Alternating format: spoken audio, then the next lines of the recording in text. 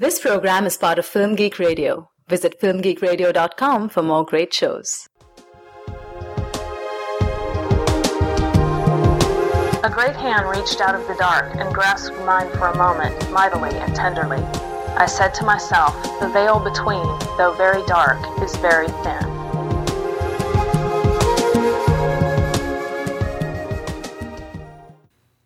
Hello, and welcome to The Thin Place, the Film Geek Radio podcast devoted to discussions of religion, faith, and spirituality in film. Your hosts for this episode are Todd Truffin, that's me, and Ken Moorfield. The Supreme Court has ruled by a vote of 5-4 that is me. This is episode number 19 for July 2012. Our topic for this episode is Chariots of Fire, the 1981 film by Hugh Hudson, Oscar Best Picture Award winner, and beloved favorite by many Christian viewers. So Ken, why is it beloved? I think the easy answer to that question is that the Christianity that is in the film is an example of what Barbara Ehrenreich calls in her book Nickel and Dime visible Christianity. I think she was the one who coined that term. That there is a character, perhaps the main character, although the story is roughly divided into two, who is a Christian and is portrayed favorably, more or less, who is accomplished in his faith and in his profession. And so that seems to me to be the easy answer. I don't know if there's more to it than that. There's a part of me that would like to say Christians are sophisticated enough that they care about the quality of the movie and not just the content and the way that Christians are presented. But there's the cynical part of me that says, I'm not sure if that's the case. So that's my initial answer. What do you think in terms of... I think, in many ways, very similar to you. This was certainly a film that Eric Liddell, the Christian in the film, real person. The film is based on true life events. And it is certainly presenting Christianity in a positive light. Eric Liddell, in this case, is not just a Christian. He's a missionary. He's the son of missionaries to China. He is planning, once he's done running, he's planning on going back to China. While he is in England, he is preaching. He's as visible as one can be, and certainly uses his celebrity as an athlete to promote Christian values, Christian beliefs, Christian teaching, and makes a very visible stand for a principle. And one of the things I find interesting about this being a beloved film among Christian circles is that he's upholding a principle that I think largely goes by the wayside today, which is he refuses to run on Sunday. And I think it's an interesting thing for that to be the value that is kind of the centerpiece of the film. I mean, yes, we have Chick-fil-A today who will stay closed on Sunday to honor the Sabbath. But in terms of the athletic Christian, how many athletes that are Christians today, they're playing baseball and football and running track on Sundays. And a lot of Christians, very political, conservative Christians, don't have a problem with that. Right. It is not... It's one of the things I find interesting about the film. Right.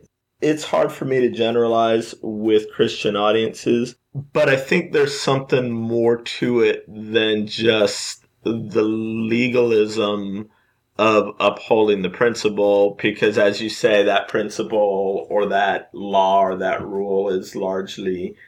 I think it's the idea of principled action. Right. Is what I think people latch on to.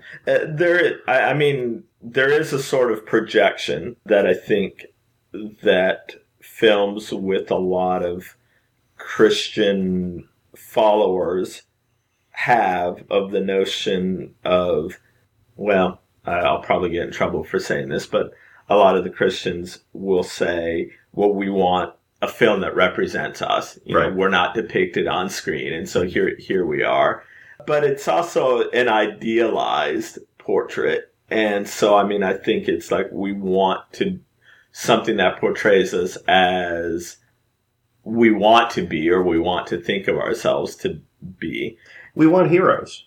Yeah. And Eric Liddell, in real life, was certainly a hero. When you take the bare facts of his life, he lived a very sacrificial life, a very humble life. If you look past the events in Chariots of Fire, when he goes back to China, and during World War II, when he dies in a prison camp, a Japanese prison camp, all of the reports of other members kind of report this situation where there was lots of fractiousness and lots of cliquishness going on in the camp. Mm-hmm. And Eric Liddell was the one man who was humble and always trying to do good for others. He was the real deal. Right. And so to have that story out there, I think it is. It's in a sense, an idealized vision of the Christian, and yet it's something that we can aspire to.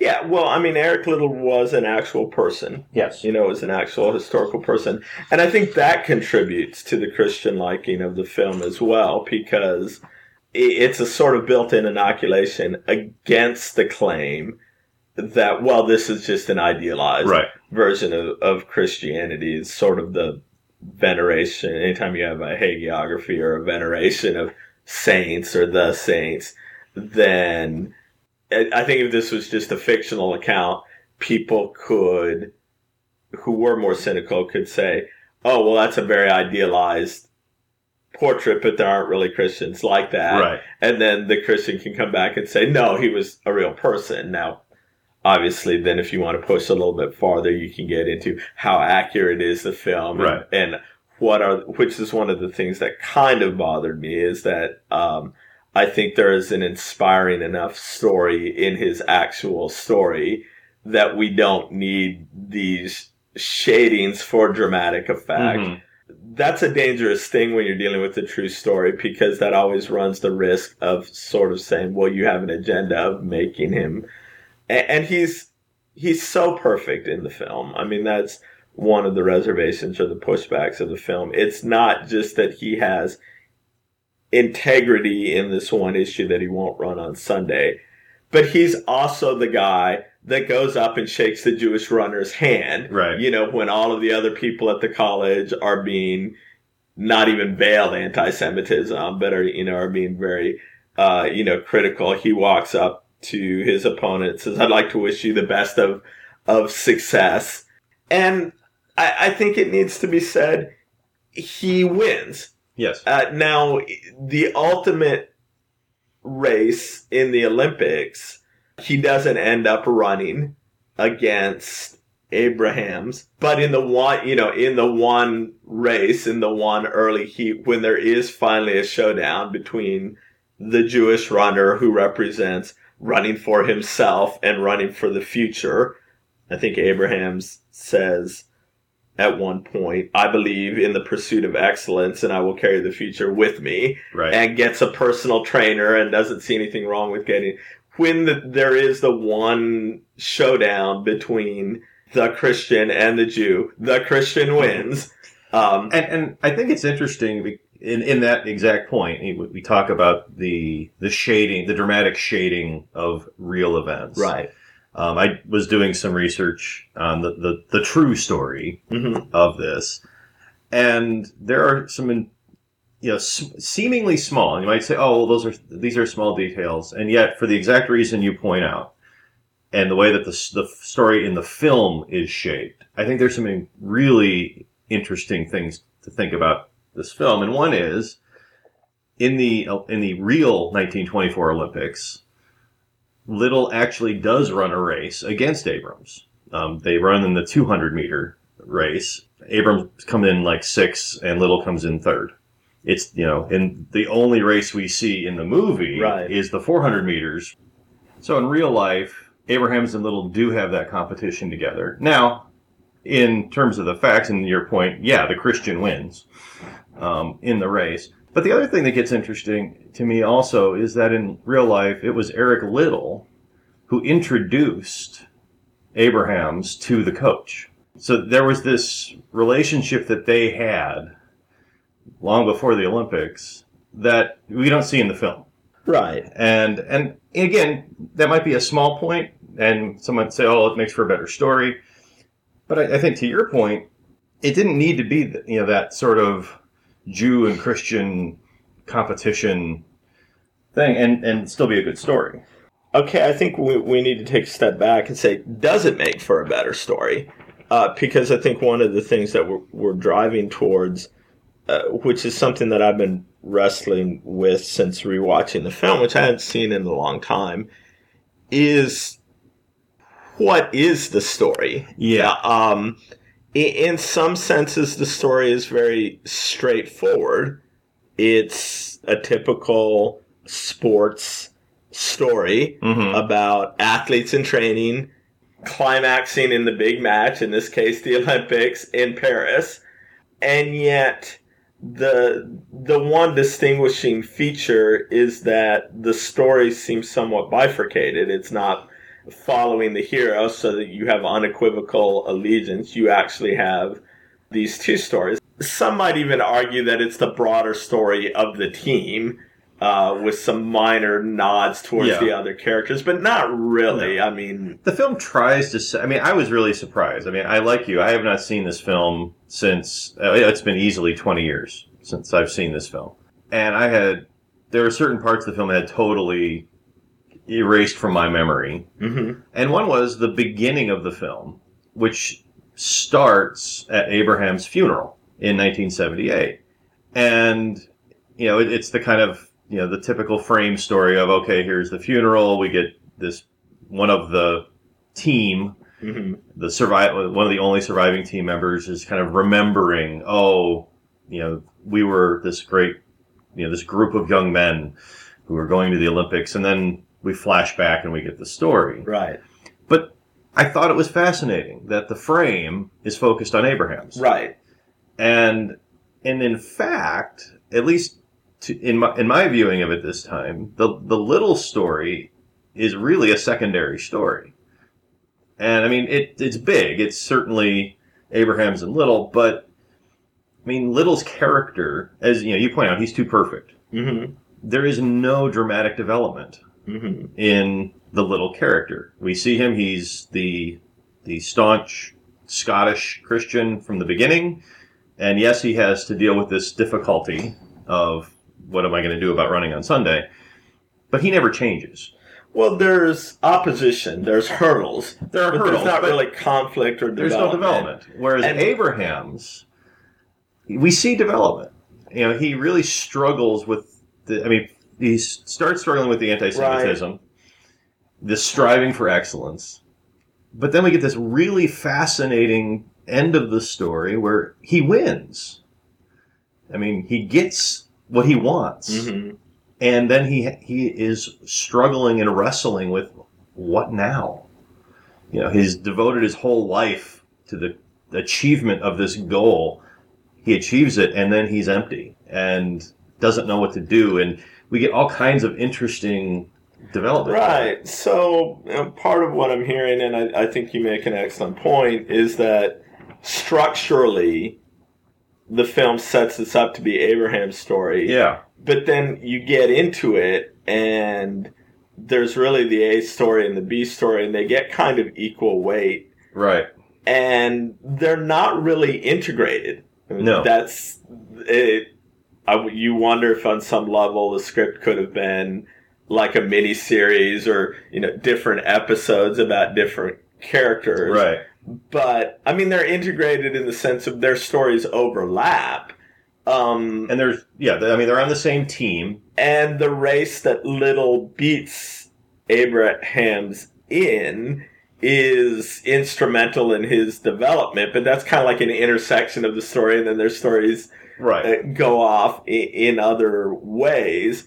And then it comes back at the end, and this really is Abraham's story until we get to the credits and what happened to all of the different runners, and we get a posting about what happened to Little in China, which almost makes me feel like, okay, well, maybe the film doesn't have enough to be about any one of the people, and so, and it's not that I think either of these stories on their own could be compelling, but by putting them together, I don't think you get exponentially more interesting. Right.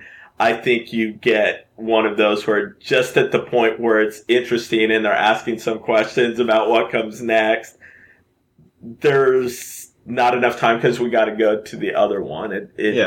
I mean, I hate to say this because it's a film that's so beloved by so many Christians, but I keep dancing around the word. It struck me as being very superficial. And I realize that's a pejorative word, but it never strays very far from the surface. It never strays very far from, there aren't a lot of narrative surprises, there aren't a lot of developmental surprises. Kind of what you see is what you get. And in that particular sense, too, I found it a very on-the-nose film. One of my pet peeves will be films that are like, okay, we think you are too dumb to understand what we have just shown you, so we are going to repeat it. Certainly the two most famous things that I can remember 20 years later from Chariots of Fire are, when I run, I feel his pleasure. Right. And that's from Eric Liddell trying to explain to his sister why you could run. And I think, okay, that's very important for establishing his character. Mm-hmm. And that's good. And how many Christians have quoted to me that over the year, why they love that. And the other is the speech that he gives in the rain saying, where do you get the energy to finish the race? It comes from within. And okay, that's a nice little bit of character development. Right. That's in the first third of the movie that tells you who he is and what he is. And then you get the whole rest of the movie, and then he's running the race. And while he's running the race, we have to have a slow motion in which both of those sound bites are repeated for him running. When I run, I feel his pleasure. Where does the strength come? It comes from within. And there's something that, to me, that's like, okay, you couldn't trust me to remember that scene. Right. 40 minutes ago and make a connection between why did he win the race? I'll bet it has something to do with what he says, what motivates him in terms of running. I know this is cynical about a lot of Christian viewers, but it just seems like they like their meaning spoon-fed to them in art. And I guess I don't mind it being obvious, but it's just then when it's obvious and then it comes back and says, were we obvious enough? We have to be a little bit more obvious. Then you start getting pushback. You start getting resentment. And then, I start sort of ending up having that very negative reaction about, oh, no one's that perfect, because you feel like it's being shoved down your throat. And I think this kind of it gives a nice segue into one of the, I think, unintended ironies that in some ways that very pointed, heavy-handed, this is the point sort of filmmaking created in this film, which was when we get to the Olympics and, Little has made his big stand. I'm not going to run on Sunday. We're going to honor God, or I'm going to honor God. And of course, the rest of the team is running on Sunday. Mm-hmm. And so we get this montage of, okay, there's Little, he's not running. And then all of the British runners who are running on Sunday fail in spectacular ways. They fall in the mud, whatever. And the thing that I thought was interesting was that, okay, so, that's a bit heavy-handed too. It's the guy who didn't run is honoring God. Everybody who does run fails. But it's the Americans who are winning. And, you run into the same, well, supposedly the Americans are, that's a Christian nation. And these are, and we even get at the end of the film, Jack Schultz, one of the American runners, hands a little note that says, he who honors God, God will honor him. A quote from, I forget what the scripture reference is. But what about those Americans who were running on Sunday? Were they not honoring God? Were they honoring God? I mean, you start carrying this, when you're making that big point of if you run on Sunday, you will fail because you're not honoring God, it falls apart real quick in this film. I was like, well, what is this saying about the Americans? What is it saying about, whereas if you would, not putting so much of a heavy-handedness on it, you could have just said, he's honoring God. He's doing his thing. We don't have to make it that all the Brits fail. It's a very British movie, and to that extent, I mean, I'm actually going to disagree slightly with the point that you're getting at, in the sense of I think for a sports movie, you have to demonize the opponent a little bit. And so I actually think that having Schultz pass that, it's a nice little touch, in the sense of there are some of the Charlie Paddock, I think, is presented as being somewhat arrogant, and there's some stuff before the race about, don't worry about him. And it reminded me of Rocky IV. A big arrogance. blonde guy.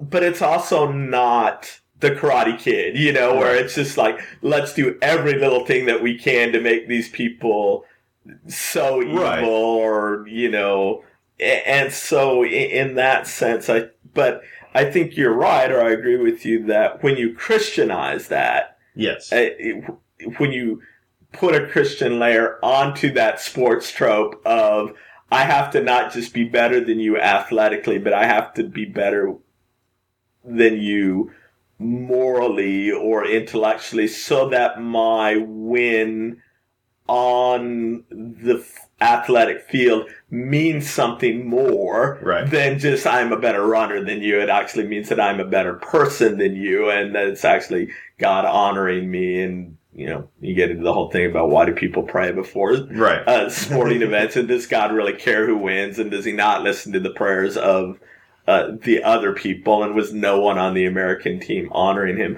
But I also don't think that exchange was what that was about. No, I don't think the exchange. I was focusing more on this montage that we get of all the Brits failing. Right. But they're failing because these, the Americans are winning. Right. And is not America also a Christian nation? Mm-hmm. And it sets up some untenable, I think, binaries.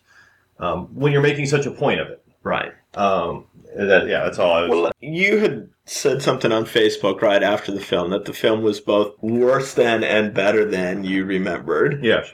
There's a part of me that is trying to recapture a first viewing and respond to the work of art, and not just the trainloads of... I'm not sure, I'm suspicious of my response, whether I'm responding to a superficial movie, or whether I'm responding to what I perceive to be a lot of superficial Christians who have responded to the movie. And I have to say, part of my suspicion and my pushback and resentment towards this movie is Chariots of Fire is a movie that a lot of Christians like or claim to revere who don't like movies. And I find myself resentful of that. That's sort of like saying, okay, I don't like movies because most movies are trash and most movies are that. And I am above watching movies, and I don't really esteem movies or the power of arts in general. But I make an exception for Chariots of Fire. And again, that's not the film's fault. No. But it's, I certainly have to acknowledge that in my viewing, it was creating all sorts of resentment or pushback, in terms of, it was almost like I wanted to not like the movie. I wanted it to be bad. Mm-hmm. I wanted it to be worse than I could, so that I could say, yeah, all you Christians, this is an emphasis of what goes wrong when you don't like movies, and then you dabble into something like that. And there's a part of me that doesn't like that in myself, that wants to just be able to say, okay, if you don't like movies in general, that's your loss. There's a lot of good movies that you've missed out on. But that there's no reason why you can't enjoy this one, and only really get resentful when people say, not this is a good movie or this is my favorite movie, but this is the best movie ever. Oh, it's so awesome, But then I don't know how many people actually do that or say that about that movie. I think this is one of those things as we get further away from it. Certainly, I remember as a teenager going, my entire church went to the movie theater en masse. It was a big event. We went to see the film, pack the theater out sort of deal.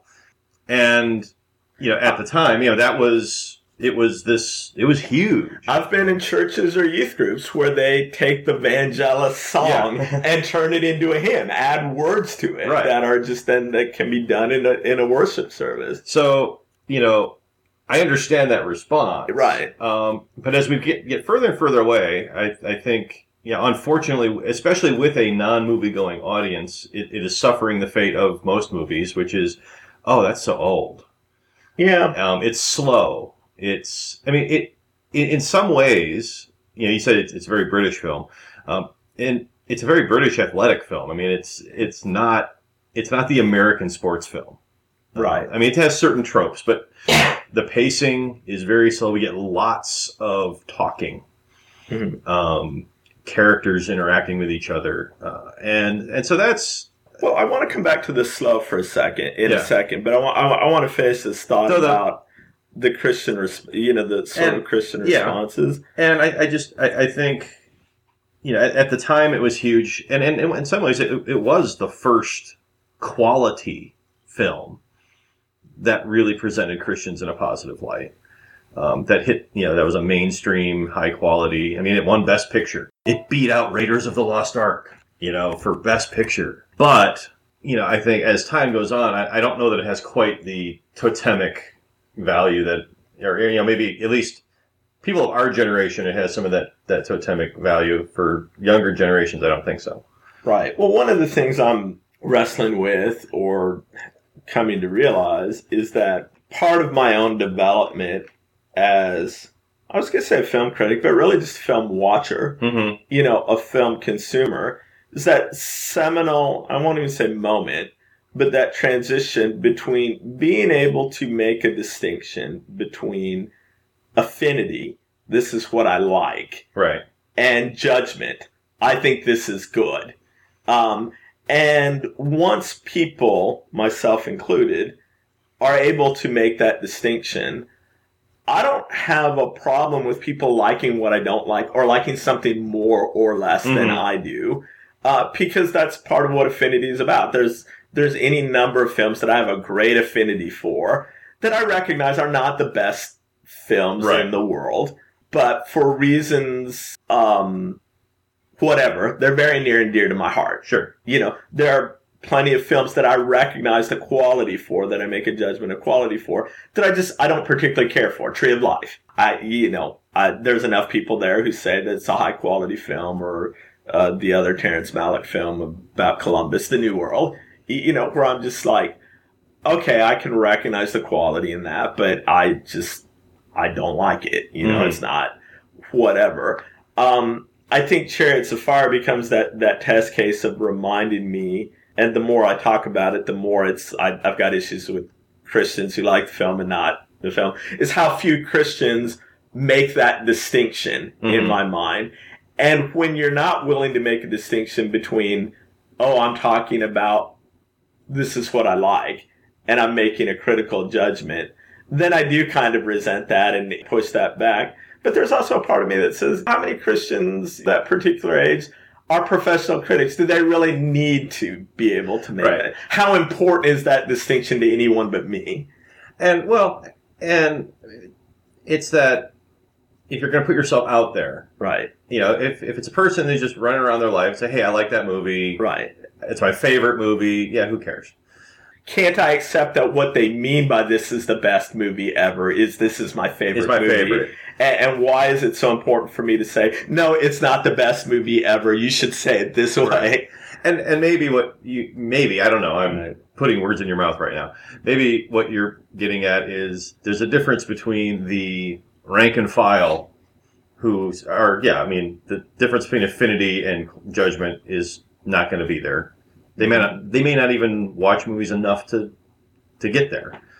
And the professional critic, Christian critic, who's out there saying these things, maybe that's where they, a professional critic should be able. But I don't know how many professional critics I know are gushing over this film or giving that response. Well, certainly of a type. Certainly, as we've talked about in like Soul Surfer and some of the other podcasts. I might even make the argument that we get to the point where there's enough professional critics who will downgrade the film because of the Christian content and say it's worse than what it is. Who won't make the distinction between I don't like it and this is a bad film. So you had originally asked about best and my comment about things that were better or worse. Really, the more I think about it, the things that I found worse in the film were in some ways technical. Mm-hmm. The soundtrack drives me nuts. It grated on me. It was like somebody putting nails on a chalkboard. You mean the music? The music. Okay. I mean, there's the iconic Vangelis theme song in the running in the beginning. That's all well and good and nice. But throughout the film, it reminded me a lot of, the movie of Wise Blood, The Untouchables as well, of this heavy synthesizer music in... First of all, very anachronistic. I mean, movie set in the 20s, and we've got Moog synthesizers going crazy, and just overbearingly loud and not fitting the mood, really. Just that part drove me nuts. So I was going to ask, is it the music itself or the use of the music? And it sounds like a little bit of both. Yeah, it just was like, wow. And, and to the point where there were some, really key poignant moments. And one of the things I thought was very interesting was there was no music. Mm-hmm. When Little's giving some of his speeches or whatnot, there's no swelling strings in the background. It's just he's just talking. It's like, there's something here. Right. So that, I mean, some of the technical stuff, I think was worse. I was actually fairly impressed with the presentation of Little. Was better than I was remembering. The other thing that really made, for me, I was thinking of better. What was the focus on the Abraham story, and how much that was developed, and really some of the really interesting psychological development of that character. In my mind, and again, when I saw this film first, I was a teenager and not at all sophisticated in my movie watching, but in my head, I had this remembrance of he was just the unhappy guy that was striving, and then because he wasn't honoring God, he failed. That's not it at all. His character is much more nuanced and much more dynamic in the film, and I thought that was very interesting. Ian Holm as the coach, I had totally forgotten about him, and his performance I thought was fascinating. Reminded me a lot of his role in Big Night, in some of his mannerisms. But it was, in some ways it was a more complex film than I remembered, and so that was the better for me. That's really true, and yet I feel like it's hard to articulate that for me because that's a contradiction. Earlier I said, well, it's very on the nose, so I don't know that. Well, the B story is very on the nose. The Eric Little story. The presentation of it is very on the nose. But you can have a very on the nose presentation of complex material, right? Or you can have very complex presentation of very simple material. Yeah. You can have like some stories of Jesus or something. Here's the Sermon on the Mount. It's pretty simple material, but here's complex in the way I present it. I find the presentation and the artistry of it to be very heavy-handed. Yes. And yet, if I can get past, like you were talking about the music, if I can get past that, actually some of the scenes, some of the ideas that they're dealing with, there is a complexity there.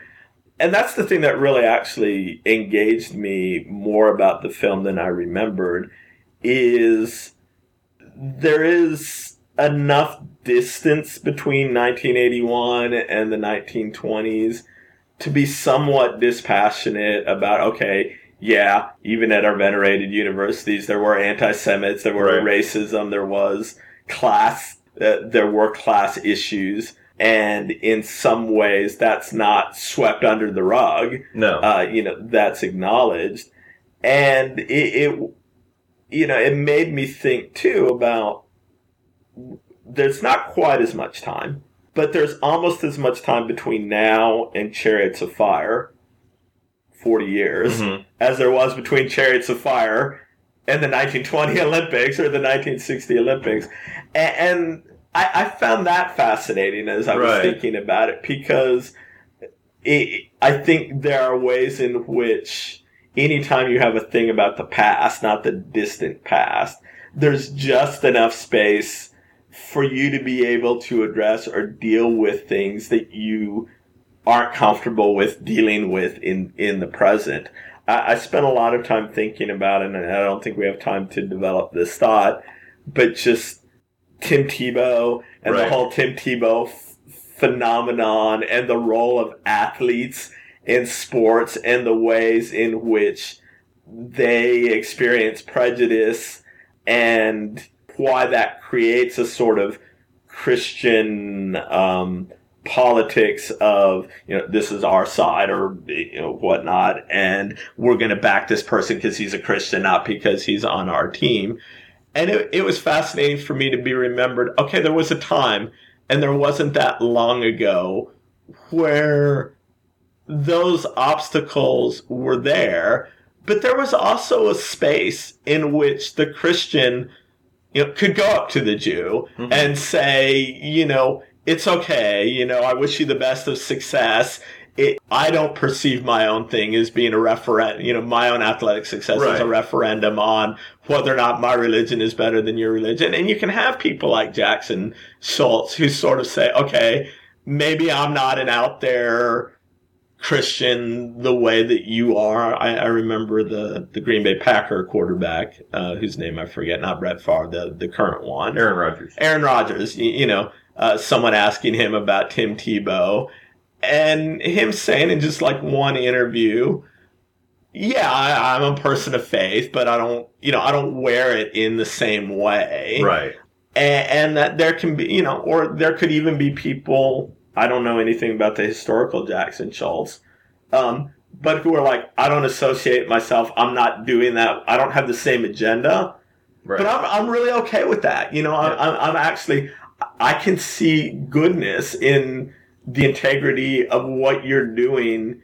I can go outside of myself, and it's not just all, it's a word I throw around a lot, it's not just all identity politics. There is a certain amount of politics going on there, but it just feels like we're at a place and time in our country right now where everything's about identity politics. It starts with, who do you identify with?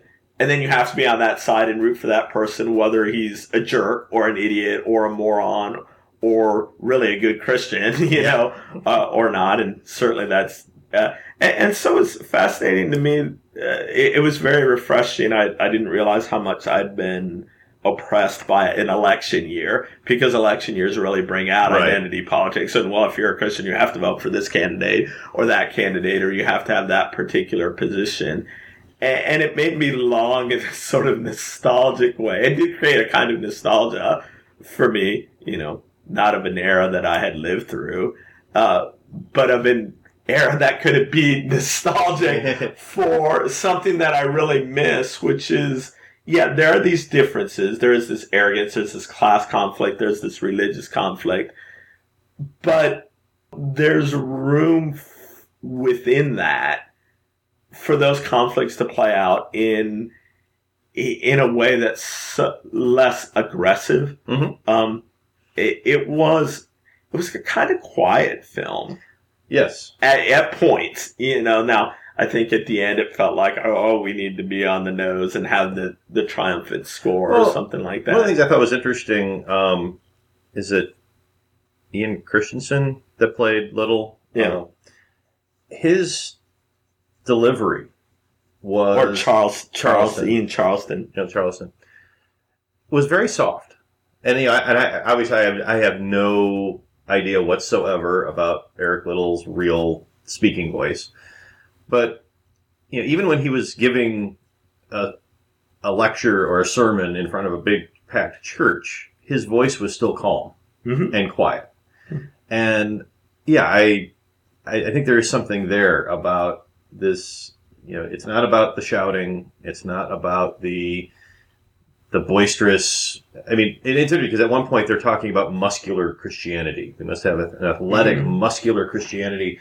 And Little was being held up as the poster child of muscular Christianity. And yet his own bearing was, again, I used the word before, humble, quiet, very strong and principled, but not, I'm not going to beat you down with my presence. Yeah, that was something I really liked about the film from a Christian perspective. There were these sorts of people that wanted to use little in that what seems to me very modern sort of Christian way of, well, this is we want to use you as a commercial or a role model or, a sponsor for Christianity. And he was aware of that, but he didn't buy into that in the way that, one feels like, or embrace that the way that Tim Tebow did. He didn't back away from it, but it seemed much more of what Richard Foster calls in the Spiritual Formation Workbook an incarnational tradition to sort of say, okay, I'm going to integrate my Christianity into this and into my running, into whatever it is that I'm doing. And I'm not going to look at the running as being a means to an end. This gives me a podium through which I can tell the gospel. This is good in and of itself because God gave me this gift and this is the way that I am honoring him. And if I can do all these incarnational stuff and that helps me get the gospel out, then I got no problem with that. I will do that. But that's not my primary motivation. Right. And there's something that really appeals to me about that incarnational Christianity that says these things that I do, whether it's the arts, whether it's sports, it's Little's insistence that this has value in and of itself rather than just, it has intrinsic value rather than just the extrinsic value of it. It allows me to be. Little at one point references his father who told him that, if you're peeling a potato, that is glorifying to God. Mm-hmm. And again, that very, well, and that gets us to the line that people quote all the time, I feel his pleasure when I run. Mm-hmm. God made me fast. Mm-hmm. And to not run would be to be, rude towards arrogance, the gifts that he's given me. And I would also say I find Little's argument very persuasive. Yes. In this sense. I mean, to me, the climax is actually not the thing in the Olympics of whether he would run or not, but from a Christian standpoint, it's the argument with his mom or his sister about this is why it's okay to let the mission field wait. Right. This is why I have to do this. I don't care too much about explaining to other people why Sunday is important. I care explaining to you as another Christian why running is important. And he makes an argument that I find persuasive, which is to say, at the end of the day, I have to do what honors God. And the footnote of the film says he did go to China as a missionary and he died. And if he had just gone to China as a missionary and died, that would have been great work for the Lord. And I don't think we would have remembered him. No one would have made a movie. I mean, maybe there are movies about missionaries or something like that. But it was because he really did not despise, again, I'm parodying Foster in that incarnational tradition. The incarnational tradition is breaking down the sacred secular dichotomy, and sort of saying, no, I don't accept some things are sacred and some things are secular, and I train myself to choose the sacred ones. It's everything is sacred. And he seemed to me to be very inspirational for me, not just in the running that he was successful at House, but in the way that he approached running. Sure. And it's a model for me of incarnational Christianity that says, no, I'm not going to accept I'm not going to accept the secular lie that says running is more important, so you have to give up your beliefs. But I'm not going to accept the Christian lie that running is unimportant, that nothing that you ever do in life will be important except preaching the gospel, or saying the gospel. And part of what I really loved about his character was his not being co-opted by the people who just, sort of wanted to use him and his talents as a role model for Christianity, but say there's a higher integration of the sacred and secular that I think Christians should be called to. Yeah. Well, we've been going on a bit. Yeah. Good stuff. Good film. we've kind of gotten into the habit toward the end. I mean, on a rewatching umpteen years later, I found the film to be compelling and good. And certainly, I think much more complex than I remembered it, so that gave me meat to chew on during the week. It sounds like you're mixed and coming around. I'm coming around. I'm still working through.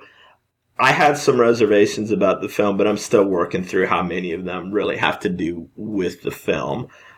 And I think, as we head into the summer of the Olympics, the 2012 London Olympics, it gives us something to think through. I mean, we touched on it a little bit, but this whole idea of athletics and celebrity and Christianity, faith, that's going to be there. We're going to get umpteen number of stories on NBC's coverage of the personal story of whoever it is who's rowing a boat. And what is that? And I think this film kind of gives us some questions we can ask. All right. Well, thank you for listening to The Thin Place. If you have any comments on this episode, please visit our website at www.filmgeekradio.com and leave a comment. Or you can email us at thethinplace@filmgeekradio.com. You can also follow Ken on Twitter at Ken Moorfield or at his blog, the number 1 morefilmblog.com. This has been a Film Geek Radio production. Film Geek Radio. Yeah.